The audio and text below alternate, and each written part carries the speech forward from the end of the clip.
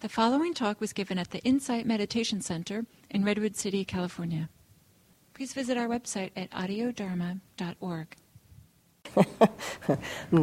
Don't tend to use recording amplification, so I'm never quite sure how far it's going, and if it's too loud or too soft, just raise your hand. So it is really lovely to be back here. It's been a while since I've been here, and I always like coming back to IMC, and was very pleased. Gil actually asked me to do a talk at the end of the year, and unfortunately none of the dates worked, so this was the first date that we could agree upon. So Happy New Year, and what a year 2016 was. For me personally, it was a very difficult year.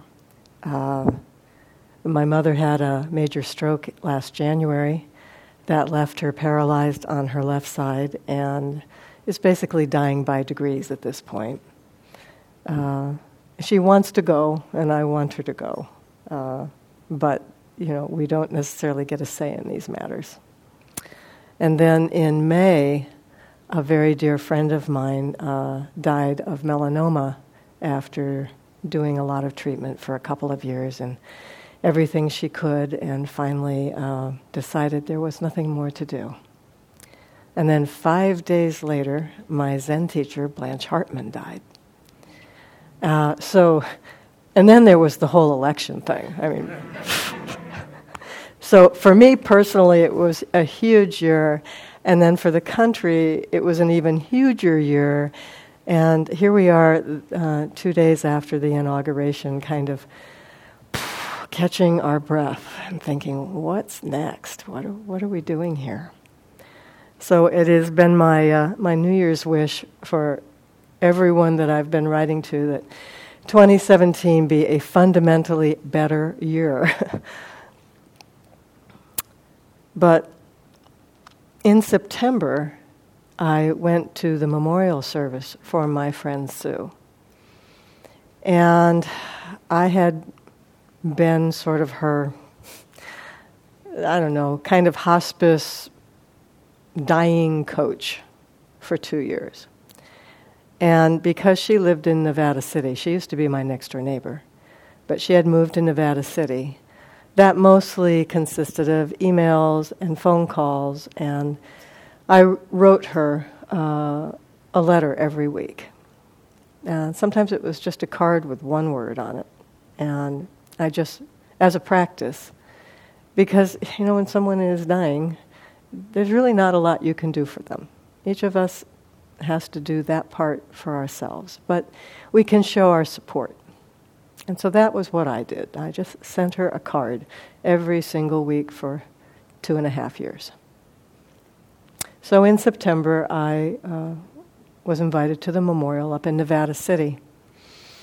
And as my husband and I were driving up there, I thought, I knew there was going to be a time for people to say something, and I just couldn't think of anything to say that would be appropriate. And then I happened to open an email from a friend of mine. And sometimes when people send emails, they have a standard thing that's at the bottom, that's some quote that they, just part of their email address. And at the bottom of hers, it said, "Wisdom is knowing what to do next. Skill is knowing how to do it. And virtue is doing it." I was like, whoa, this is Sue in a nutshell in these last 2.5 years. She was not a meditation student. She had been a teacher at Woodside High School in the English department. Her youngest daughter and I, though, had hit it off, and she had come and practiced meditation and tea ceremony with me. So Sue and I sort of came to our friendship from the side. But when all of this happened, I was the first person she called. And I said, "Do you want to talk about it?" "Yes, I do." And the very first thing, she just looked me, when we got together, she just looked me in the eyes and she said, "This is it, isn't it?" I said, "Yeah, I think it is." And what do you want to do? And we came up with a plan of how to go forward. And part of that plan, there was some part of her just thought, I'm just going to let the melanoma take its course. I'm not going to do anything. And I said, you know what? That is absolutely your choice. But let me just put one thing out there. You do have your 2 girls, your children, and your husband. And so one thing to think about is what you're leaving them with. And I personally would probably want to try something, to do something, just so that later they're not thinking to themselves, oh, if only Mom had done or this or that. You might want to think about doing some of the treatment. And then at some point when you're done, you're done. But at least then you can say, I did this, and they can know that you did try. And so that is in fact what she decided to do. And some of the treatment was awful. I mean, there was, at one point she went back to Bethesda, to the NIH, and was put in a little tiny room for a month because they took all her white blood cells out and then put them all, new ones, all back in. So you have to be in this complete bubble of a room. And when she came back, she said, I feel like I've just been through a war. So she did what she could do. Anyway, that is what I ended up saying at her memorial. Of course, I wasn't able to say it as easily as I'm able to say it now. But she did develop a great deal of wisdom. And she had the skill already to do it. But the real thing that struck me about this quote was the word virtue. Virtue is actually doing it. Virtue is a very old-fashioned word. It's right up there with, grace and chastity. We're kind of like, virtue. Wisdom we're much more comfortable with. We all want to be wise. The Buddha was very wise. So wisdom is the faculty of making the best use of knowledge, experience, and understanding. Okay, you can't just read it in books. You have to actually experience it too. And then you have to allow yourself to understand it, which often means sitting in meditation and letting it trickle down. Skill, I'm sure you're also very familiar with. Skillful means, this is a big part of Buddhist practice. And that is the ability to take our understanding and manifest it in our daily life in ways that create harmony and usefulness for everyone around us and ourselves. But virtue, what is virtue? Wow. This is, according to the dictionary, I love this, general moral goodness. Very old-fashioned character quality. Goodness. Morality. Oh my goodness, that's another one. Everybody kind of goes, oh my God, morality.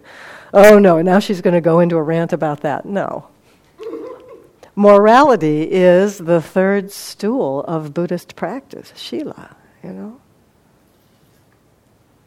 This is doing the right thing. It's pretty straightforward. And for most of us, there is this little moral compass that knows the right thing to do. We don't always do it, but we kind of know it. It's uprightness. And rectitude. Oh, there's another one for you. But what was interesting to me is that later on, when I talked to my friend's husband, who I'm also close to, he said, I'm amazed that you said that, because virtue is one of my favorite words. He was the head of the English department at Woodside High. He understood words. and he understood virtue.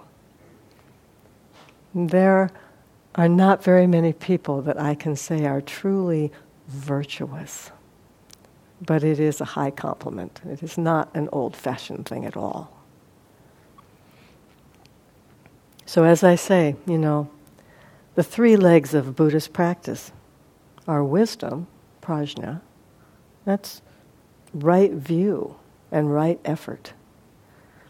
And then meditation, which I'm preaching to the choir here, mindfulness practice, self-reflection, going towards your difficulty rather than away. And then virtue, morality, that's Shila. And that includes right speech, right action, right livelihood. Those are all parts of virtue. So in fact, you see, it might be an old-fashioned word, but you're practicing it all the time. Of course, those three legs are interconnected and interdependent. And if you have any stools at home, you know that a three-legged stool is much more stable than a four-legged one. Because with the three, even if one's a little off, it just settles a little bit.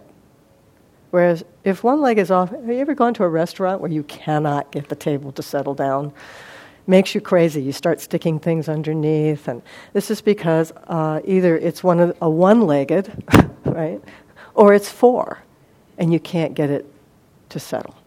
But a three-legged stool is very stable. A three-legged practice is very stable. So, if they're all interconnected and interdependent, though, where do we start?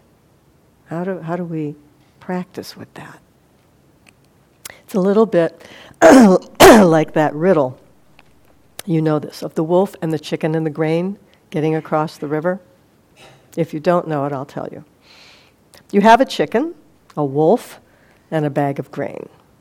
How do you get them all across the river unharmed? If the chicken's going to eat the grain, the wolf will eat the chicken, but the wolf won't eat the grain. Okay. You got to think this through very carefully. You take the chicken across. Then you take the bag of grain. Then you have to take the chicken back the other way. Then you take the wolf across, because he doesn't eat the grain. Then you go back and you get the chicken. Okay. You have to do things in a way that makes sense. You have to think things through. You cannot just rush out to do something. This was the thing that made me a little crazy after the election, I will tell you. It is not that everyone I knew was not undone by this. They were.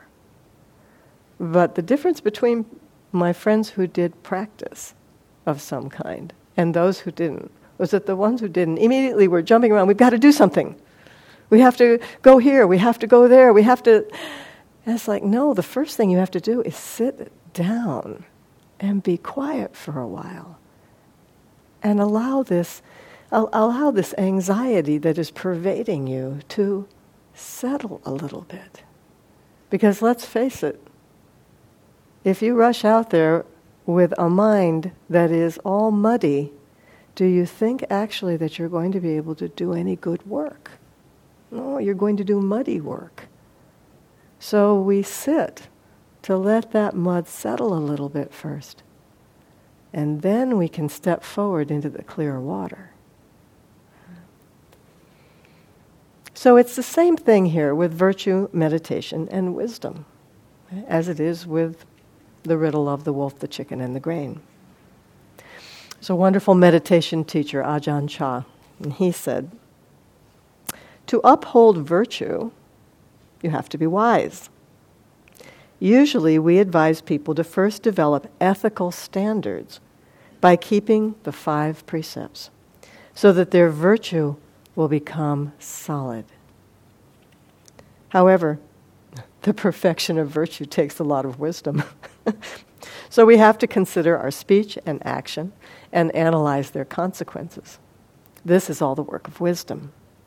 Therefore, we have to rely on wisdom in order to cultivate virtue. Wisdom purifies our actions and speech. Once we become familiar with ethical and unethical behavior, we see the place to practice. We abandon what's wrong and cultivate what's right. This is virtue. As we do this, the heart becomes increasingly firm and steadfast. A steadfast and unwavering heart is free of apprehension, remorse, and confusion concerning actions and speech. This is samadhi, meditation.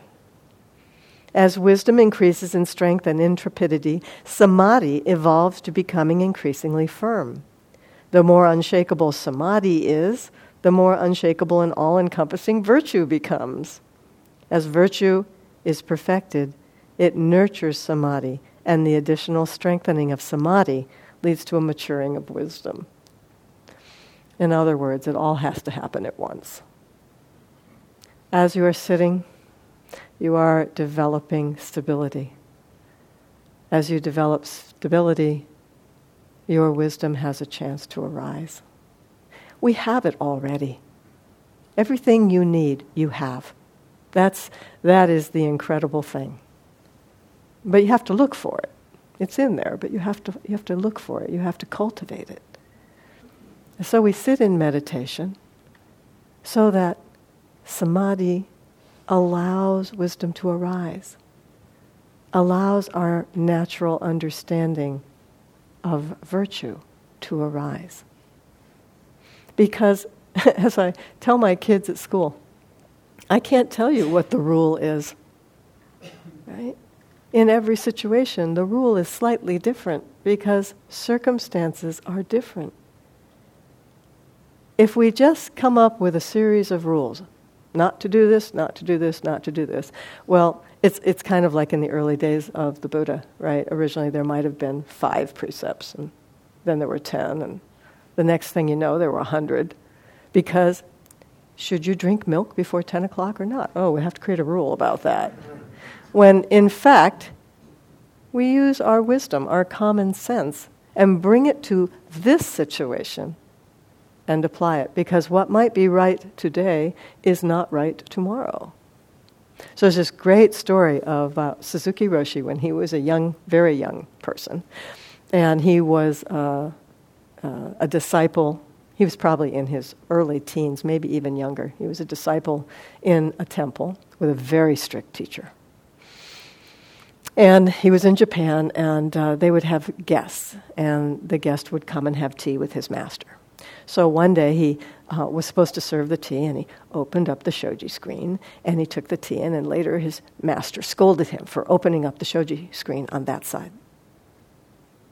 So the next time they had the guest, he very carefully opened the other side. And later his master came and scolded him for that. It turned out that you weren't supposed to open the shoji screen on whichever side the guest was, because then it was allowing this guest to be exposed to the elements. And then in the first instance, the guest had been on this side where he opened it, but in the second instance, the guest was on the other side. So there was no rule that he could figure out until later. Oh, I see. It depends on where the guest is sitting. Oh.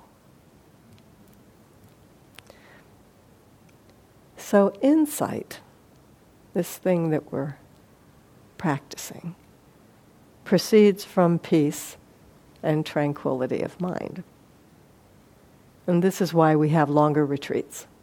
Because when we just come for an hour or even 2, our lives are so busy, so full, that it's hard for us to settle down in a short period.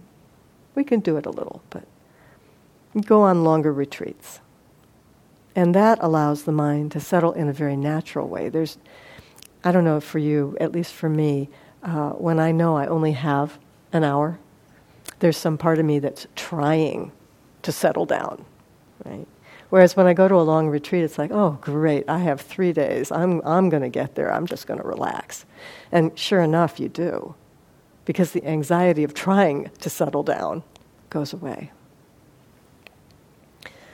So the Buddha taught, though, that this process matures at its own rate. The swiftness of it, the slowness of it is really out of our control. We just sit. We don't worry about what's going to happen. We don't worry about getting something from it. Because as soon as we do that, anxiety arises. Am I doing it right? How am I doing it compared to that person over there? Oh, everyone's going to know I don't know what I'm doing. And so this quickly or slowly depends on so many things. Innate ability to relax. There's a lot of people who are very, strung up in such a way that their bodies just have a lot of energy, right? And there are other people that are more lethargic, so in some sense it's easier for them in the beginning. But it also has to do with what else you do in your life, the way you've been raised. There's all kinds of causes and conditions. So knowing this, let go of any goal-oriented behavior. It's going to happen however it happens for you. But some of you have been practicing for 30, 40, maybe 50 years. And others of you may be relatively new to practice. To those of you who have been around for a long time, I don't need to even say any of this, because you've already experienced it. But for those of you who are newer, I'll just offer the example for myself of when I first arrived at Zen practice, there's all this strange stuff. They say one thing, but they really mean another, and koans, and what? And after, 6 or 8 months, and maybe even a year, I finally said, you know what? I am clearly too stupid to understand any of this. So I'm just going to give up. Because, not give up practice, I'm just going to give up trying to understand. Because I remembered, why did I come in the first place? Did I come to understand koans? Did I come to have a great enlightenment experience? No. I came because I felt that something was missing in my life. I had everything I had been told I would want. I had a wonderful job, a great husband, nice house, great education. I had done everything right. And then there I was at, 25, thinking to myself, is this it? Is this what I've spent the last, 15 years basically going towards? This is it. I've already done it. And I thought, no, there's got to be more than this. And it reminded me of things that happened in my very early childhood. Things that I could not explain then, that I still can't explain now. Because little children understand things that we forget. They see the world. It is one of the reasons I love being a teacher. I love being around the really little guys as their sponge is just taking everything in. The beauty of the world, every small detail, the learning how to hold your own cup. And it seems crazy, but I have been brought back to that this year with my mother, because unfortunately it was her left side that was paralyzed, but she's right-handed, but she has terrible arthritis. And so she had stopped using her right hand for a lot of things because her left hand worked better. So now, my mother uses one of those cups with the straw that's built in because she can't actually do this anymore. She can't get herself out of bed. She can't go to the bathroom herself. I mean, this is a woman who my father probably never saw without her clothes on, except somewhere under the sheets. She was a very private person. And now she has men and women changing her diaper. And I think about this all the time. She goes along, it doesn't make her really happy, but as she says, what choice do I have? And I think, what a great attitude. because she could be in a state of real anger all the time or denial, right? And she's not. She's trying to make the best of her situation. But what it reminds me of is we forget. We forget every day that we were able to wake up. We were able to go take a shower. We were able to fix ourselves something to eat. We were able to walk and get to our cars and come here. And we're able to sit and we're able to hear and see. And all of these things, we never appreciate them until we don't have them anymore. The day will come, for you younger ones, when some of the simple things that you used to do without even thinking about it, not going to be so easy. For years, I have been moving my own wood pile, stacking 2 to 3 cords a year. I like to stack wood. It's a very meditative activity. Yesterday, I moved the wood from the wood pile to my back door where I have a crib. And I ended up not filling the crib all the way because I could feel that my lower back was beginning to bother me. And I didn't want to be in pain today. But even 5 years ago, I wouldn't have even noticed filling the entire crib and more. So these are the small things. The body is going to betray you. Things are going to happen. They happen to everyone. This last year was big for me, but the fact is, every hospital is filled with people who are sick or dying. You just don't happen to know them. This is happening around you all the time. And here you are with your beautiful, healthy bodies. Some of you less healthy than others, perhaps. But you're here. It's a gift. So we don't worry about why we're here. We're here because it is our natural thing. It is who we are. The natural mind is the meditative mind. It is the mind at rest. You know, Dogen says it the best from my point of view. He says the zazen, the meditation that I speak of, is actually not meditation practice. It is the Dharma gate of joyful ease. I always love that phrase, joyful ease. To be at ease in our mind and our body, this is a gift. So many times we're filled with angst and anxiety and stress and anger and despair, and this last year has not been easy on a lot of people. A lot of uncertainty. We hate uncertainty. But I will tell you, the most important thing you can practice is the state of not knowing.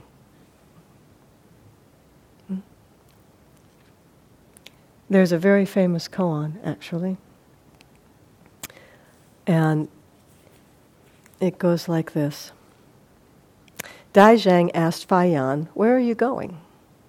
And Fayan said, "Around on pilgrimage." And Daizhang said, "What is the purpose of pilgrimage?" And Fayan said, "I don't know." And then Daizhang said, "Not knowing is most intimate."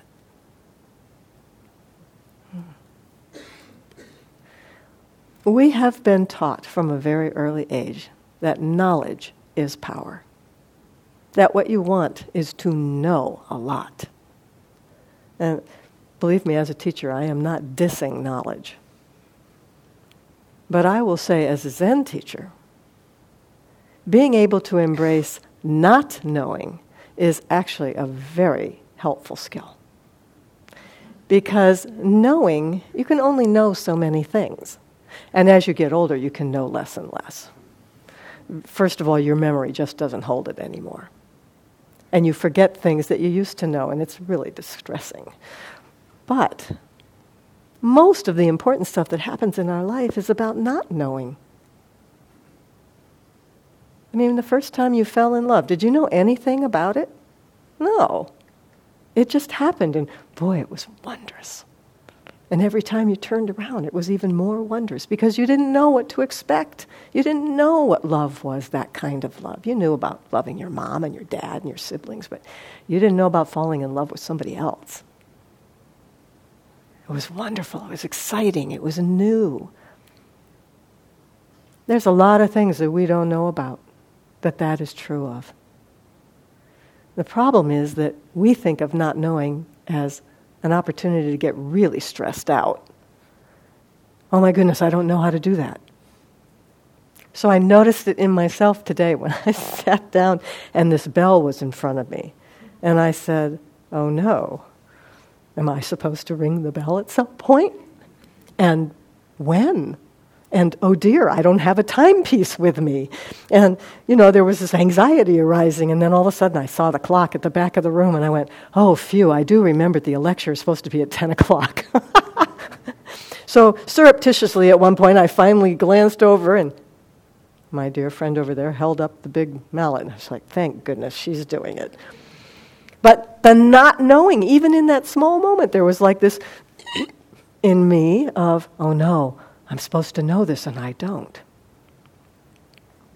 The best example I ever had of the ability to exist in not knowing happened many years ago when I went to Tassajara. I was there for a practice period. And we had all these guest teachers for the first 2 weeks. It was a very unusual practice period in that way. Usually you don't have that. But I think we had like 15 guest teachers come in for the 2 weeks, all to talk about one topic, each one. So one of them was this man, Okamura Sensei, who teaches in the middle of the country now. And very large Japanese man, a lot of presence, and very quiet, soft-spoken. But he is a scholar of Buddhism and has written, many incredible books on various things. But it came time, all the teachers were invited to lead one of the services.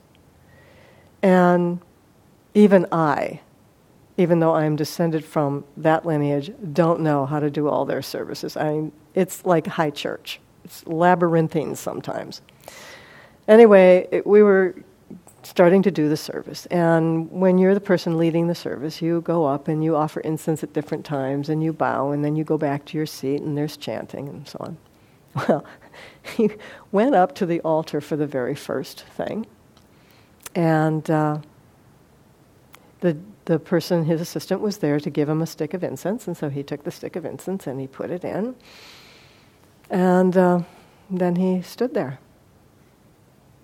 Now, he was supposed to go back around to his cushion and get ready for the bowing, but he just continued to stand there. And the amazing thing, immediately there's this thought that came to my mind.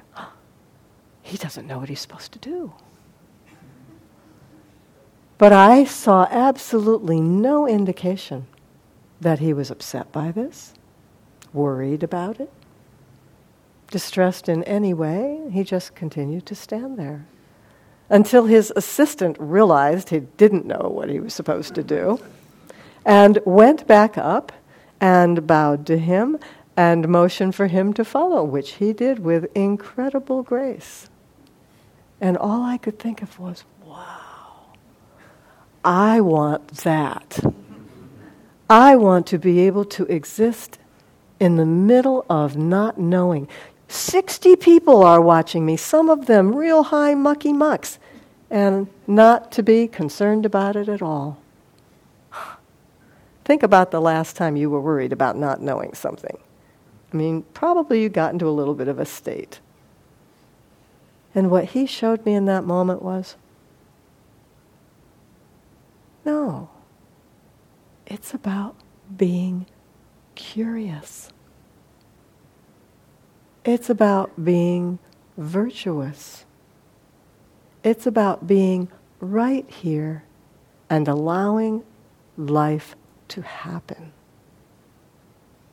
Suzuki Roshi once said, you don't do meditation. Meditation does you. And I've thought about that for years. And I finally get it. We think that when we come and sit down that we are doing it. No, we don't have anything to do with it. You come and sit down in order for this thing called meditation to arise in you. And it does it effortlessly. You might not feel it as effortless, and that's probably because you are trying to insert yourself into it, right? But it itself is just arising of its own accord if we give it a chance. So when I finally said to myself, I am too stupid to understand all this stuff, I'm just giving up and going back to sitting, it was a miraculous difference. Because the giving up was just getting myself out of the way and all my own expectations and goals. And there is no goal here. There is nothing you are trying to get to. You already have it all. You are already wise. And you are already skillful. And whether you like it or not, you are already virtuous people. Or you wouldn't be here.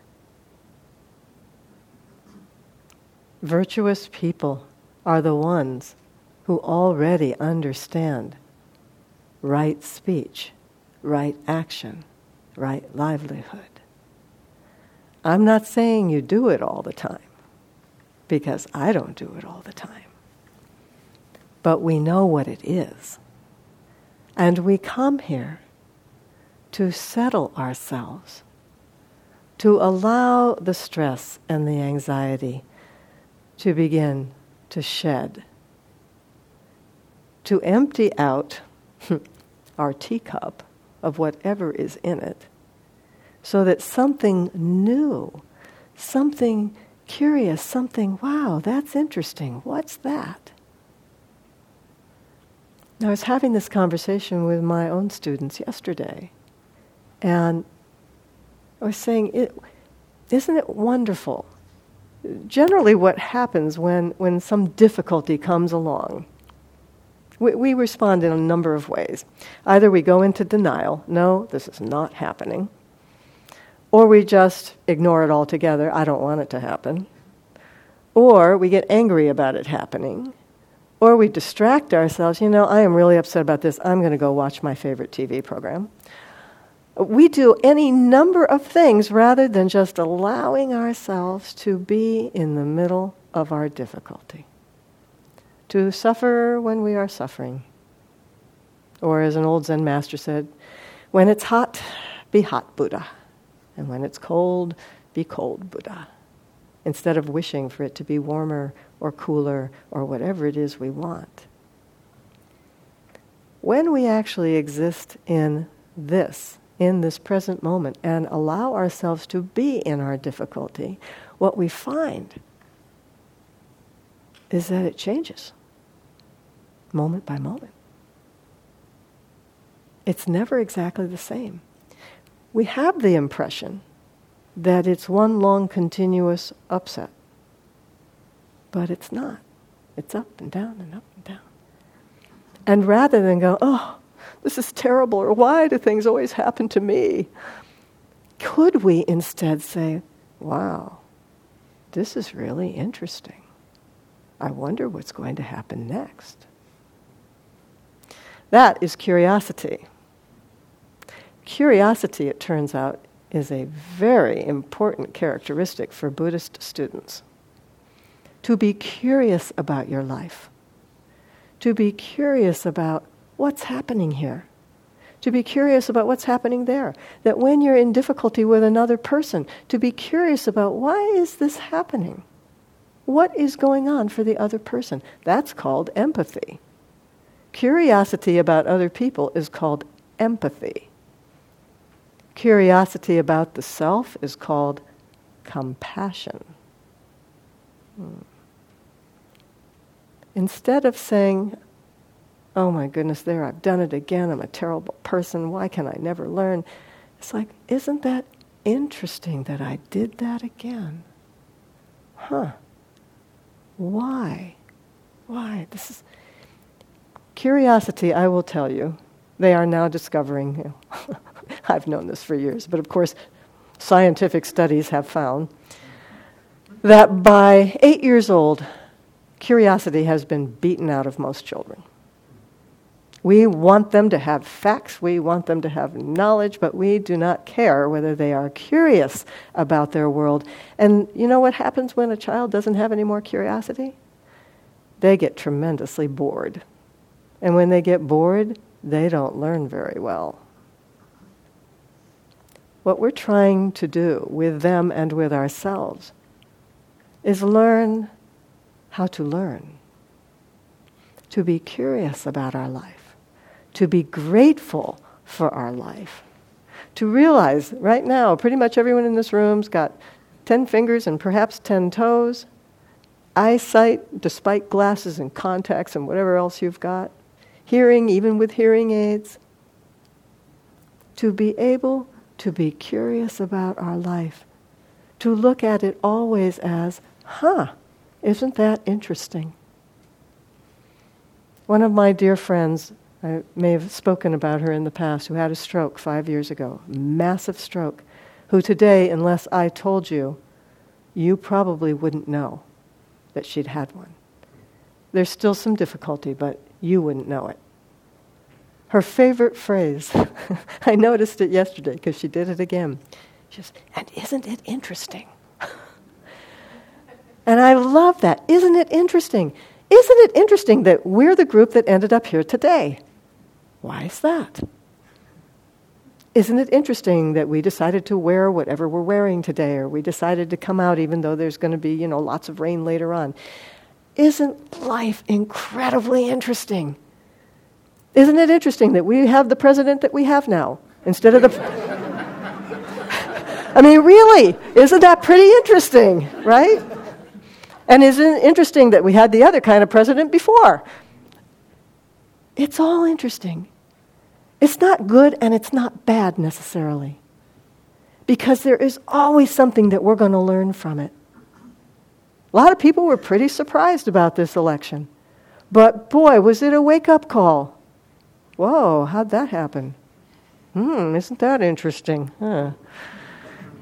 Yes, it is interesting. It's interesting because there were enough people that were just completely in despair about everything. They just wanted something different. They didn't care what it was. Isn't that interesting? Rather than going to the immediate place of good or bad, dualistic thinking, we have to bring our wisdom and our skillful means and our virtue to our life. Our practice requires 3 things. The first is determination, effort, and courage. Those have to go together. Effort and courage. We have to be honest with ourselves. We have to do a lot of self-reflection. And we have to have a willingness to trust in the teachings of the Buddha that have to do with ending suffering. He said, there's only one thing I teach. I teach the end of suffering. Isn't that interesting? Yeah.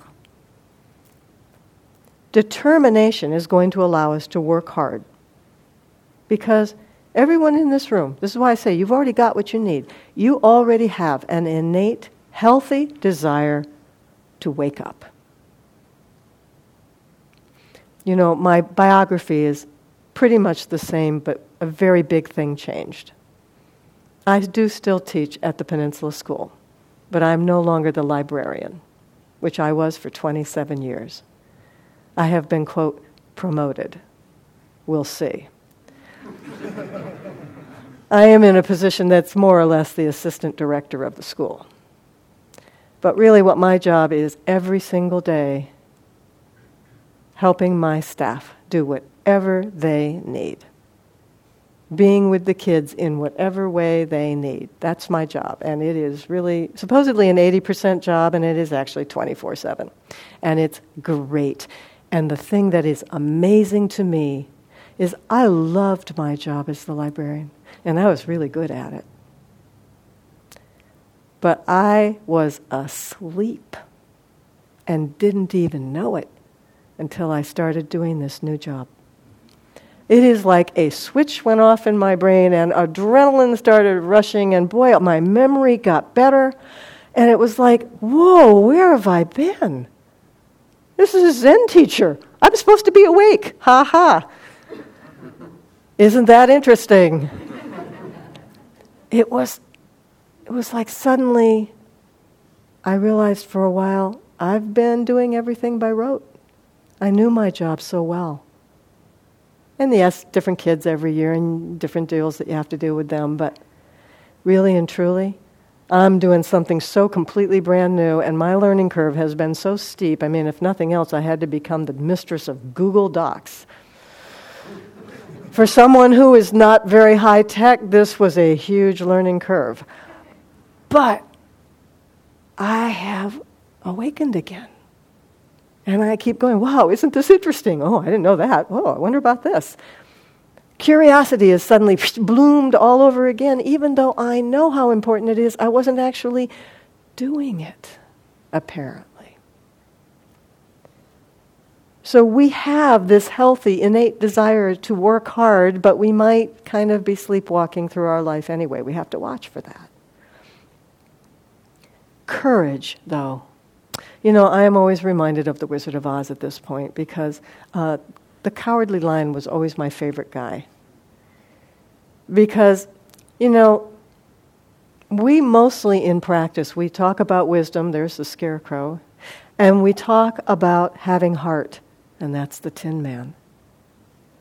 But we don't talk a whole lot about courage. Courage is virtue. Virtue is the part about you're actually going to do it. You know what to do. You know how to do it. But are you actually going to do it? So that honest self-reflection part, we grow very accustomed to our own behavior patterns. So that at some point we don't even realize how we rationalize things to ourselves. How we misrepresent the truth. You know, maybe that small little exaggeration over here becomes a habit, and then we begin to exaggerate more and more. I have been watching myself over years and years because I'm a born storyteller. Isn't that interesting? But I have discovered and tweaked it back that there is this tendency to exaggerate numbers, right? Well, there were half a dozen. Oh, well, it turns out there were really a dozen. Well, actually, there were 3. Okay? Just even catching yourself in those small details of your life. To be honest with the self. But these things creep in. We begin to accept our own motivations as pure and harmless, and we don't really question them anymore. And this is because you are the fish in the water, right? There is nothing else but the water. You don't know anything but the water. But sometimes you have to flip yourself out of the water to find out there's something more than just water out there. And that is why it's important to have Dharma friends. Because we may think that we're very right-minded. We may feel very virtuous. Until a friend says, you know, that thing you just said to our other friend was not very skillful. Really? Oh, that's interesting. And having trust in the 3 treasures. This has always been very helpful to me. Buddha, Dharma, and Sangha. The Buddha is about the teachings, or the one teaching. The end of suffering. There's lots of other teachings that are subsets, but the one teaching, ending suffering. This is our work. You're here for a reason. You didn't just show up. You're here You have a body and a mind. You can do something with it. You can end suffering. So you have to start with your own, and then you work out. And then we have the Dharma. The Dharma are the teachings, but the Dharma can be as simple as this wonderful glass of water that someone left for me so that I could not have to be dry in my throat. You might think, oh, we always leave a glass of water for the teacher. Sometimes we do, and sometimes we don't. And somebody had to think to do it. And somebody had to think about in the very beginning, maybe one of the things that we should put for our guest teachers is a glass of water. Right? That's a teaching. It's the taking care of somebody teaching.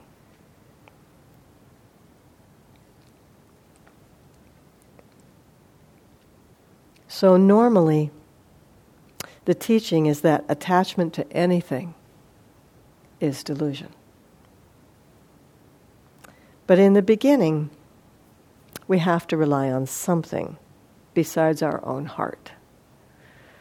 Because our heart has gotten covered over with delusion and defilements since we were very little. That's the nurture part. It wasn't intentional. For the most part, nobody tried to make you who you are. But causes and conditions have brought you to this point. So, it's kind of like a member of my family is always telling us in advance how her memory does not work very well. But then if you come to a situation where some memory is being called into question, well, that's not the way I remember it. Okay. But it's equally true of, like, my dog. My dog is what's called a sight hound. My dog can see. He's a scout. This is what this kind of dog does. They scout ahead, and then they come back and tell you if there's danger. Okay, he can see a whole lot better than I can. But do I always trust my eyesight if I see something? Sure I do. Right? I can see that. We can't see as well as we think. We cannot hear as well as we think. We trust our senses to this amazing degree, but quite frankly, they're not all that good by comparison. My sight isn't like my dog's, and my hearing, I'm sure that an eagle can hear a lot better than I can. And yet, we trust these things. So we have to be careful when we first come to practice to be willing to listen to our teachers and our Dharma friends, so that we build our senses, that we build our heart. So we have to train the heart. This is what I hope everyone's going to work on in 2017. It's training the heart. The heart of compassion, the heart of wisdom, and the heart of virtue. When practice gets difficult, when your life gets difficult, actually, it means everything is going well. Because it means you're really working. I say last year was a very hard year, and at the same time, it was an exhilarating year. And it was a deepening year. I mean, the conversations I've had with my mother in this last year, it's like getting to know her all over again. Because my mother has always been a very independent person, and I don't need anybody's help. And now she does. And that's hard. And so we've had some incredible talks about that. So Ajahn Chah again says, everyone wants to feel good, but they're less concerned about whether it's right or not. When we go against the grain of the defilements and challenge our cravings, of course we're going to feel suffering. And here is where your practice of Shila, ethics, morality, virtue, is going to come in handy.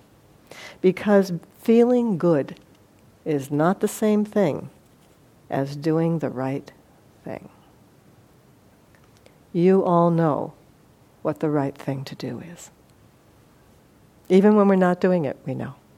Even after we've said that thing to that other person and they deserved it, we know it wasn't really the right thing to say. Because we don't feel good. They don't feel good either. but we know immediately. Wisdom is knowing what to do next. Skill is knowing how to do it. Virtue is doing it. Compassion and forgiveness are understanding that these three aspects are a lifelong practice and you are going to mess up over and over again. And it's okay. Because this is the other thing that makes me crazy about how we teach children. Children are very anxious, again, by the age of 8, about making a mistake, about thinking that they're supposed to know something before they know it. Mistakes are wonderful. Mistakes are interesting. Mistakes are the only possible outcome when you don't know. We have to be willing to make mistakes and to see them as wonderful things. You know, good old Edison, 1,000 different experiments before the light bulb finally worked the way he wanted. But when they asked him, well, how'd you feel about those, 1,000 times when it didn't work? He said, well, they weren't failures. They said, how many, 1,000 failures? He said, they weren't failures. They just weren't a way to make a light bulb. Okay? So I'm going to leave you with one last thing from the Dalai Lama to encourage you. There are only 2 days in the year that nothing can be done. One is called yesterday, and the other is called tomorrow. Today is the right day to love, believe, do, and mostly live. Blessings on all of you.